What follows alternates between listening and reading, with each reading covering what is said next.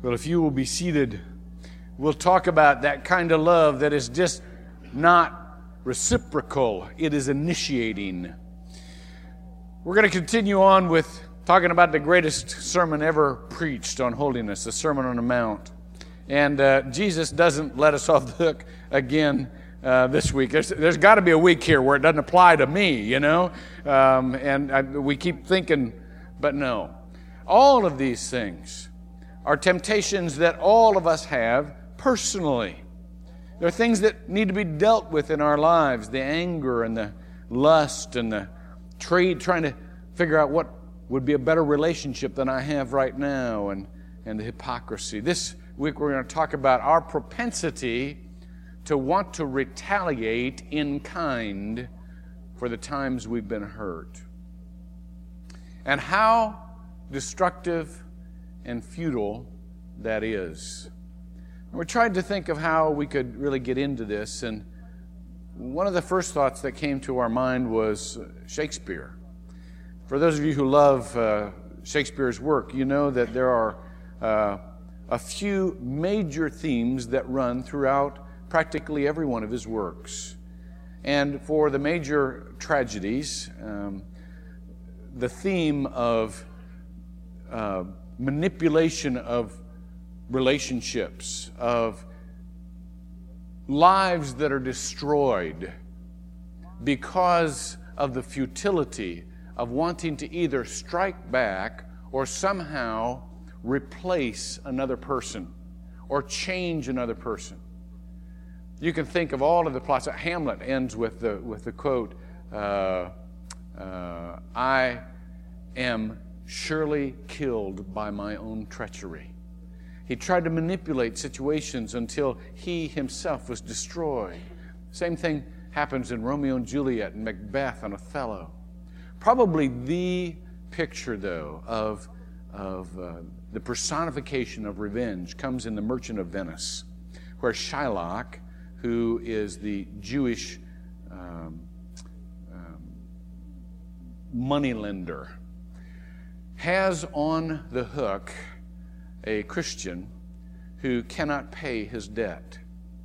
And the contract that he has calls for the payment of the debt, or he can literally exact a pound of flesh. Now, Shylock is a Jew, and so therefore has been subject for years to discrimination on that account. And so when it comes to a plea to Shylock to have some other way to work out this particular contract, to have mercy somehow, not doing without justice, but to have mercy somehow, he cannot be dissuaded. Listen. Why, this is the bond, and lawfully by this I may claim a pound of flesh to be by me cut off nearest his heart. Let him look to his bond. Why, I am sure if he forfeit, I will take his flesh to bait fish withal. If it feed nothing else, it will feed my revenge. He hath disgraced me and hindered me 500,000, laughed at my losses, mocked at my gains, scorned my nation, cooled my friends, hated mine enemies, and what's reason? I am a Jew? Hath not a Jew eyes? Hath not a Jew hands, organs, dimensions, senses, affections, passions? Fed with the same food, hurt with the same weapons, subject to the same diseases, healed by the same means, warmed and cooled by the same summer and winter as is a Christian? If you prick us, do we not bleed? If you tickle us, do we not laugh? If you poison us, do we not die? And if you wrong us, shall we not revenge? If we are like you in the rest, we shall resemble you in this. If a Jew wrong a Christian, what is his humility? Revenge. If a Christian wrong a Jew, what shall his sufferance be by Christian example? Why revenge? The villainy you teach me, I will execute, and it shall go hard. But I will better the instruction.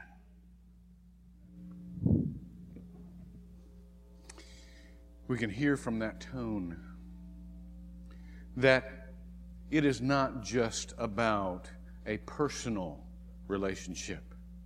There is an accumulation of hurt. There is an accumulation of resentment that a person wants to pay off in a particular relationship. For those of you who know the play, you will know the irony of what happened. You see, even though the judge upheld the legal payment of a pound of flesh, the judge says, you can have the flesh, but it doesn't include anything in the contract about blood. And so unless you can cut that pound of flesh without shedding blood, you must forfeit all. How scripturally symbolic that someone would pay attention only to the flesh and not to the blood. How scripturally true that if we look only to the response of the flesh, we will lose everything, and our only salvation comes in the consideration of the blood. We'll talk more about that later on. But let's look now, as Jesus described it, to our own propensity and the futility of personal retaliation when we're hurt. It says in verse 38 of Matthew chapter 5 that there has been a tradition handed down, but what it doesn't say is that that tradition has been perverted. If you will read with me, you have heard that it was said, an eye for an eye and a tooth for a tooth. You've heard that continually, haven't you? By the way, if you want to see that in the Old Testament, there are several places. One of them is Leviticus chapter 24, verse 19 and 20. I'm going to read that to you so that I can give you the setting that those words originally had. That's very important. You see, they were organizing for community life. And so the law was laid down. If a man injures his neighbor. Now I want you to sense the language here. This is an objective community standard. This is not a personal one-to-one retaliation. If my neighbor injures me, it's if a man injures his neighbor. It's a community thing. Just as he has done, so it shall be done to him. Fracture for fracture, eye for eye, tooth for tooth. Just as he has injured a man, so it shall be inflicted on him. In other words, this is the important point. There was never permission in the Jewish community to use Scripture to give us the liberty to exact our own retaliation on an individual. It was always put forth for the community, and it was the way that the community could give some semblance of justice. Now, the reason for this is very clear. If I'm given permission to get even with a perpetrator, with someone who has hurt me, whose standard of even is to be used? Will my standard of what gets even match his standard? Not likely. Will my standard of getting even match anybody else's who can look upon it objectively? Not likely. So therefore, from the very beginning, the Bible never gave us permission to retaliate in kind, person to person. Never did. But yet, by the time Jesus walks the earth, that's exactly how they're using this Scripture. And Jesus says, "But I say to you, do not resist him who is evil.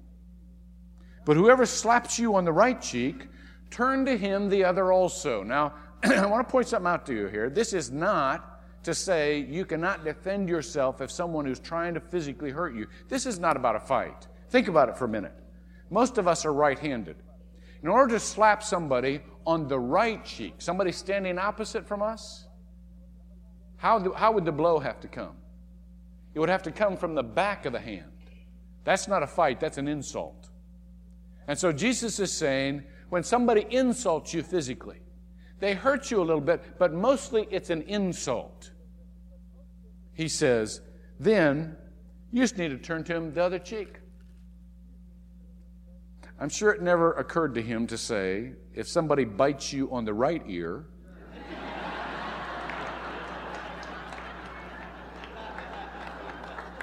but anyhow, but he goes on. He goes on from personal injury to personal attack through the law. He says, if anyone wants to sue you and take your shirt, let him have your coat also. And whoever shall force you to go 1 mile, go with him 2. Give to him who asks you, and do not turn away from him who wants to borrow from you. Now, this is for people who are in need. This is not an excuse for laziness. It says in 2 Thessalonians 3:10, if a person doesn't work, he doesn't eat.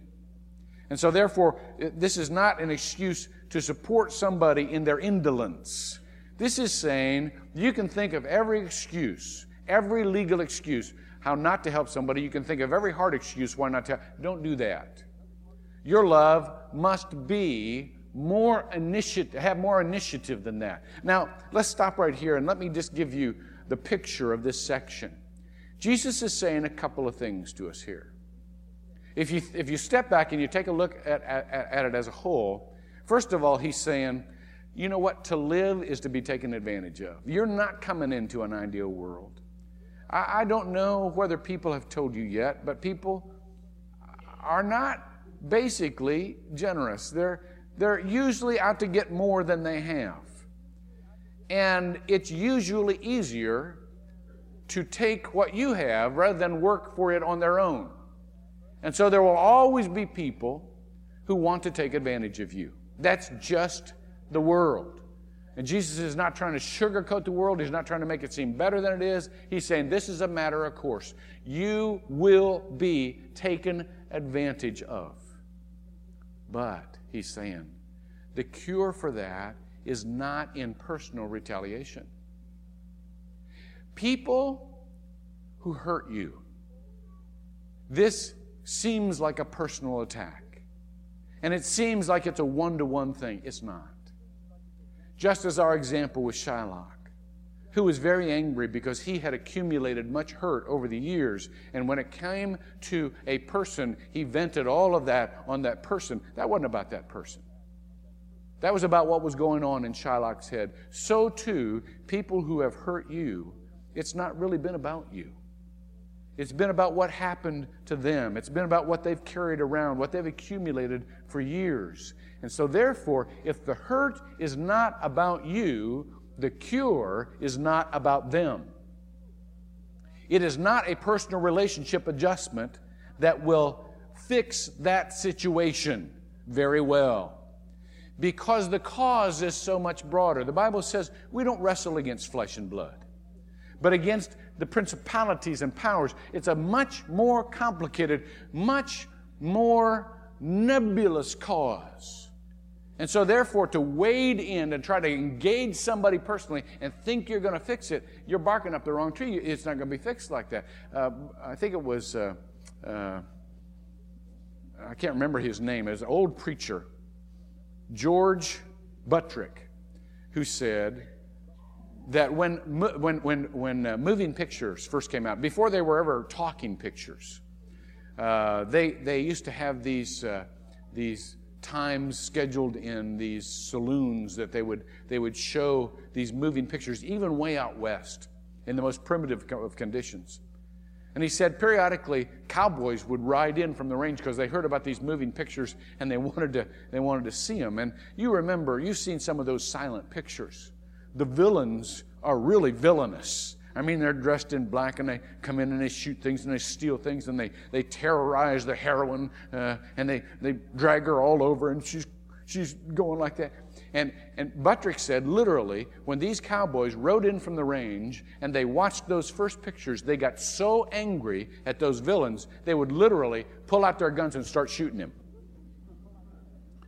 What they didn't realize is they were just destroying the furniture. They weren't fixing the plot. We've got to understand that too. That just to try to hurt someone else is not fixing the plot. That's just destroying the furniture. And so Jesus is saying, it really is not going to do you much good to try to retaliate. As a matter of fact, later on I'll tell you why it could do you personal harm. But the second thing that he wants us to understand is that God didn't make a mistake when he left us in a world that didn't stay in Eden. You see, the second question that comes up for people is, why would God let me get hurt like that? Why would God let me get taken advantage of like that? Well, the academic answer is because we didn't stay in Eden and we're not to heaven yet. And so we're living in this world of sin, and there's just a lot of hurt in this world. But the broader answer and the deeper answer is this. The sovereignty of God knows that two things can destroy us. One is pain, and the other is pleasure. The sovereignty of God knows also two things can make us stronger. One is pain, and the other is pleasure. Now, let's talk about the pain, because that's what we're talking about today. The pain is a very plain and evident call to strength. It's a very evident call to overcome something significant. Pleasure is a much more dangerous temptation. You can sink and fail because of pleasure and think that your life is being successful, and it's not. But at least in pain, he has given us a clarion call. I read a book this week by Steve Gulley, who's a Quaker preacher in Indianapolis. And I think the title of the book was something like Tales from the Front Porch. It's about his growing up and the characters when he grew up. And he says there was an old doctor in his town. And the doctor had bought a 10-acre plot and built a house on the plot. And he said when he wasn't practicing medicine, he'd go out there in his old coveralls, his old bib overalls rather, and plant trees. Said he loved to plant trees. He said he thinks this doctor's goal was to make a forest on that 10 acres. But he said he had a very strange approach to husbandry. He came from the horticultural school of no pain, no gain. In other words, when he planted these trees, he wouldn't water them. Not only would he not water them, when he planted a tree, he'd go out in the morning and start slapping it with a newspaper. And so Steve one day went over to him and said, "Why are you doing that?" And he said, "I'm just getting its attention here." And he said, I've noticed you don't water these things. Why don't you water them? And the doc says, "Because I want the roots to go deep. And if you water a tree, it spoils them. Because the roots know that the water is near the top. But if they have to sink their roots way down deep, then later on they'll be stronger." Steve said later on, "I planted trees of my own." And he said, "I babied those things. I watered them every day. And now, whenever there's a storm, I look at these weeny trees I got."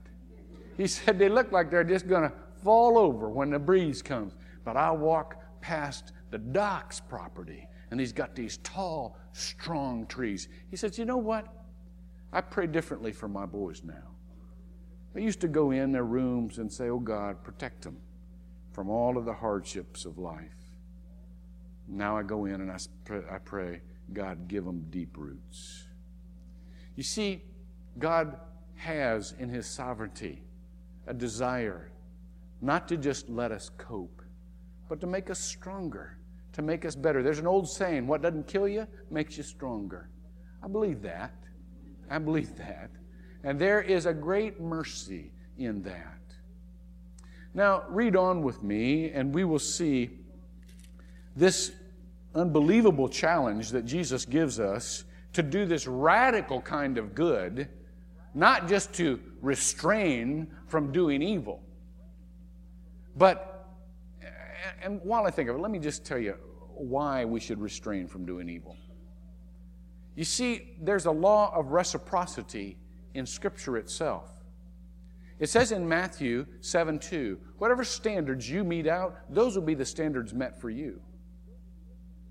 And it says in Galatians 6:7, God's not mocked. Whatever you sow, you'll reap. Now let me ask you this question.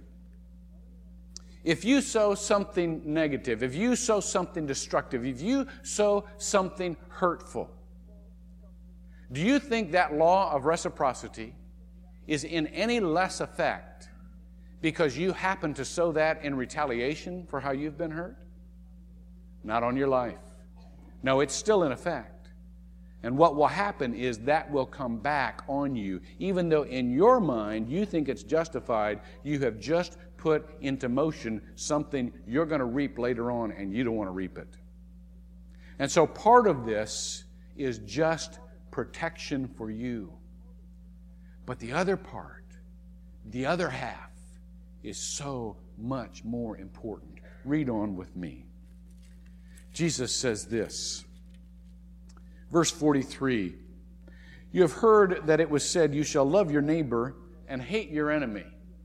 Now let me stop right here and say, it says nowhere in the Old Testament you're supposed to hate your enemy. You cannot find that in the Old Testament. But what happened is, God said, love your neighbor, and people started defining who their neighbor was.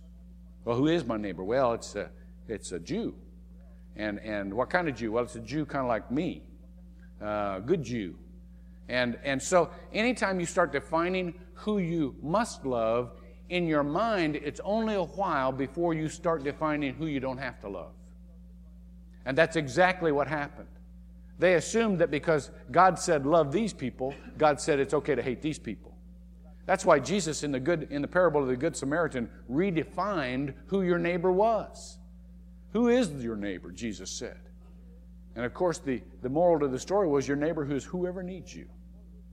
Jesus tore down those barriers because he knew what we'd do with them. He knew as long as we focused on loving someone, we would find an excuse why not to love someone else. Now, Jesus goes on. And he says, but I say to you, love your enemies and pray for those who persecute you, in order that you may be the sons of your Father who is in heaven. A better translation of the Greek is, in order that you may be shown to be. You see, it's not our actions that make us sons. It's our faith.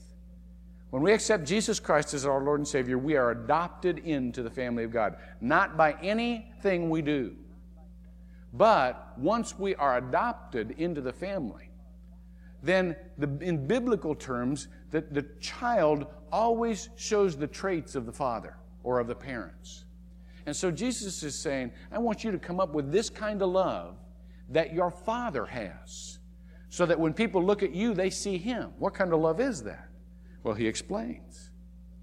For He causes His sun to rise on the evil and the good, and sends the rain on the righteous and the unrighteous. You see, there's no discrimination there.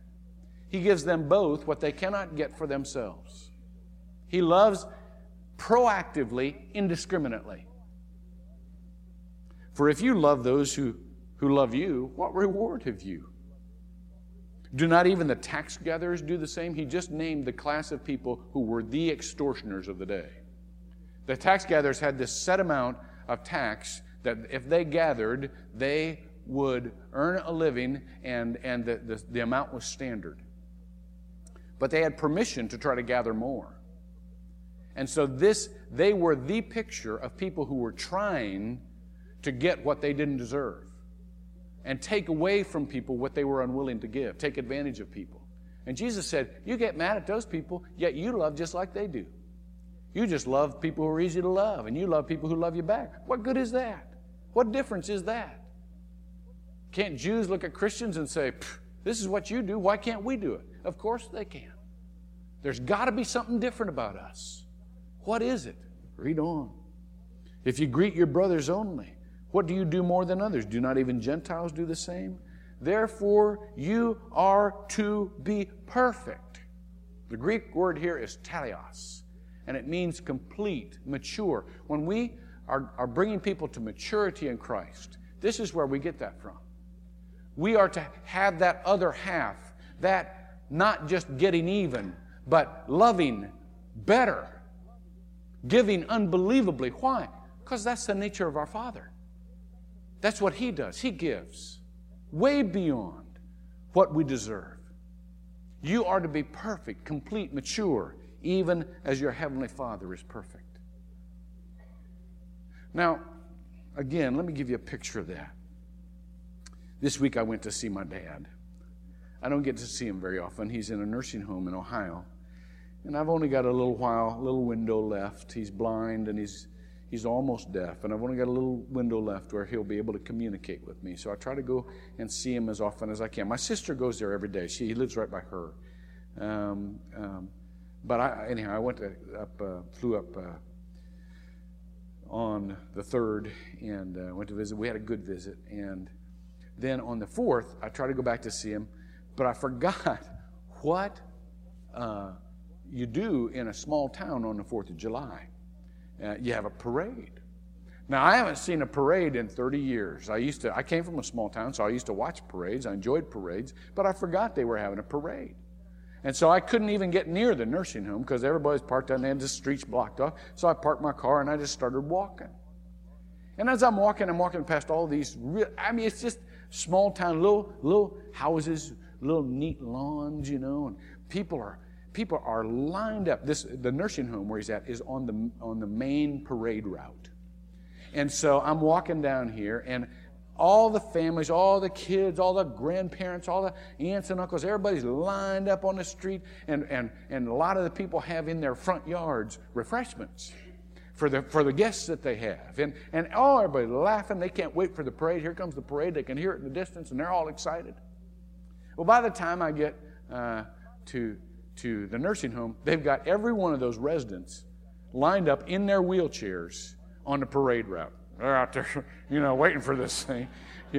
And I spot my dad. Now, my dad's, as I said, blind, and he has a hard time sitting up, and so he's kind of leaning. I go up behind him. I said, Dad, this is great. We get to watch another parade together. I'm going to describe the parade to you here. And so and Dad used to love parades because he was in the Legion and he marched in the honor guard. And so I'm describing everything that's starting to go past. And first thing is the honor guard. I said, Dad, there's the honor guard. Remember all the times you marched in these parades? And he said, yeah, and I bet I can still get my uniform too. I said, yeah, you could.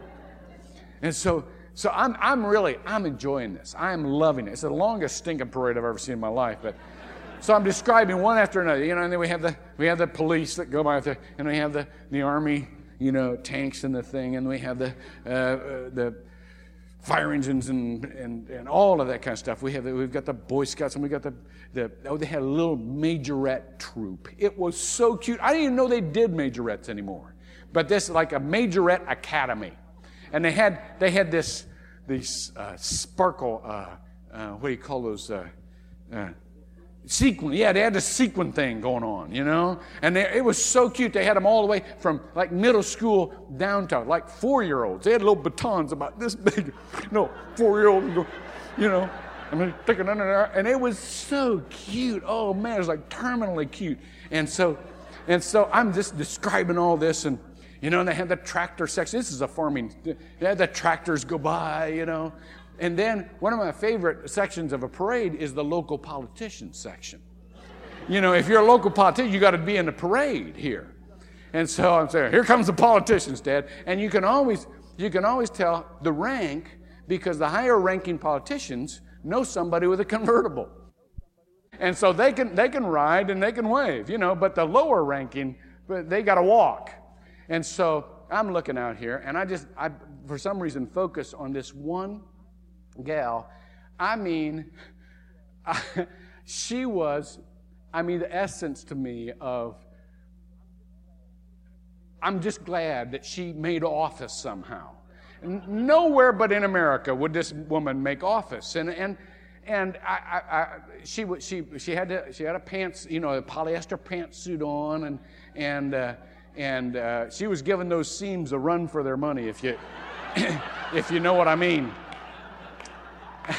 And had that Velcro strap tennis shoe thing going on down there, and which was probably a pretty good idea. But she was in her glory. She was waving to her constituents, and I don't even know what I read. I mean, it was her title was like township assistant clerk in the area of bovine activity or something. I don't know what I don't know exactly what it was, but here's a woman. I looked at this one. I just said, God bless America. This is so cool that this woman can hold office. I mean, she's in her glory. And she's waving to people, and she's got a little bag of candy. Now, this woman is what I would call probably deep country. Deep country is there's a section of America that has well, a lot of them have 3 first names. Billy Bob John, or Mary Betty Francis, but call me Sue. I don't. You go to deep country weddings, and a lot of times they're all sitting on one side of the church. If you get my drift here, got that cousin thing going on. But it was so cute. Here she is, and she's got one bag of candy. Because campaign funds in deep country aren't easy to come by. And so every 15 or 20 feet, she reaches in and throws one piece of candy into the crowd, waving. It was just so cute. I just thought it was so cool. But the candy things gets me where I want to go, because all of the nursing home residents are sitting there, and the staff at the nursing home, these young girls. And again, we're talking wonderful girls. We're not talking homecoming queens here. We're talking people who get out of high school, hire on at the local nursing home, because that's all they can. That's what they do. It's minimum wage, and they kiss more wrinkled faces and clean up more stinky messes than they could ever get paid for. And they love those people, and I love them.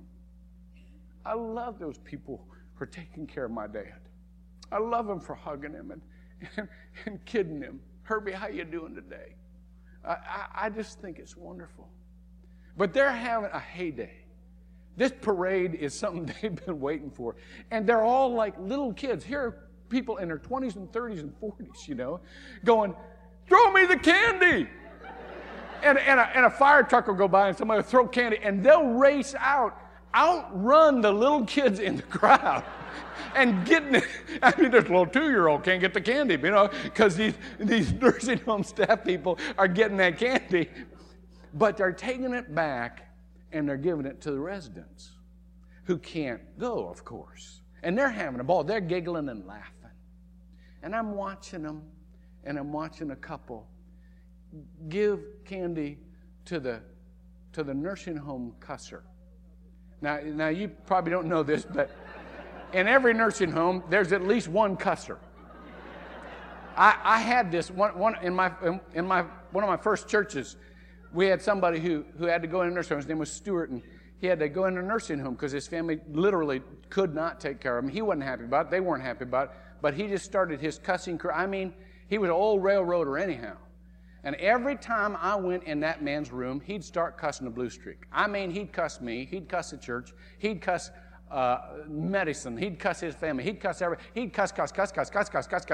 Use every cuss word he could possibly think of. And when he had completely exhausted himself, I'd look at him and I'd say, well, Stuart, do you want me to pray for you today? And he'd look at me and say, well, of course I do. I'm not an atheist. I'm just mad.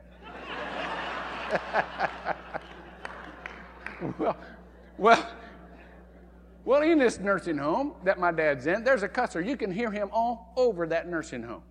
And everybody that comes in his room, he just starts cussing the blue streak, especially the staff. These little girls that are giving their lives, and they'll come in, and And so I watch them, and they take these to this guy who cusses them out every day, and they take this money or this candy, and they go like this. He goes, he eats the candy, but and in my mind, that was the quintessential picture of what a Christian needs to do.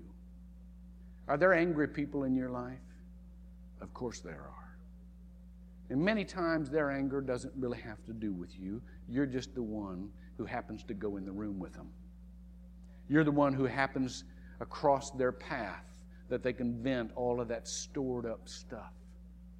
And you got to ask yourself before you go there what you're going to do.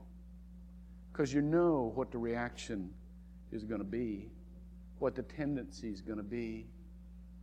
I want to tell you tonight, I know some of you are struggling with people in your life that have hurt you. And I know that you know that they need some kind word, even though they don't deserve it.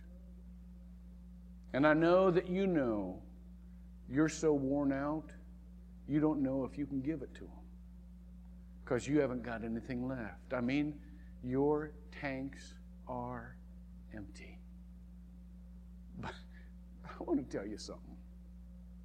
You can do it. Even when you haven't got anything left. You can do it because the Christ who lives in you did exactly that for you. There was nothing left there. He went into emotional debt. I know some of you are operating on empty, and to give anything more, you're going to go below empty. You're going to go in debt physically because you're not getting enough rest now. You're going to go in debt emotionally because you're not getting enough love now. And you say, what can I do?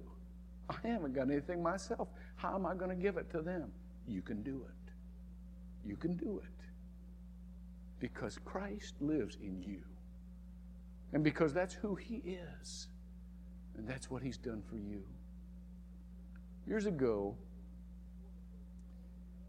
before the Berlin Wall was torn down, there was an incident where some residents of East Berlin gathered all of the stinking garbage they could on a truck.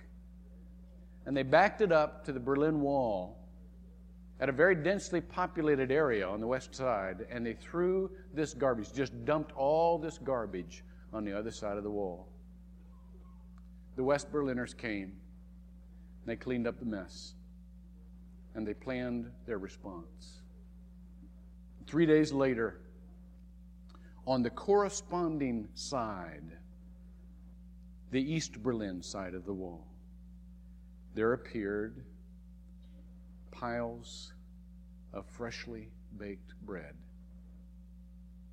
of ironed shirts, of utensils, of other stuffs that were necessary for a wonderful daily life. Along with this note, you can only give what you have.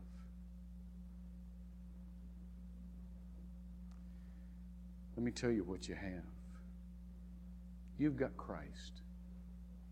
You may not know why somebody has hurt you as they have. You may never know. But what you have is Christ.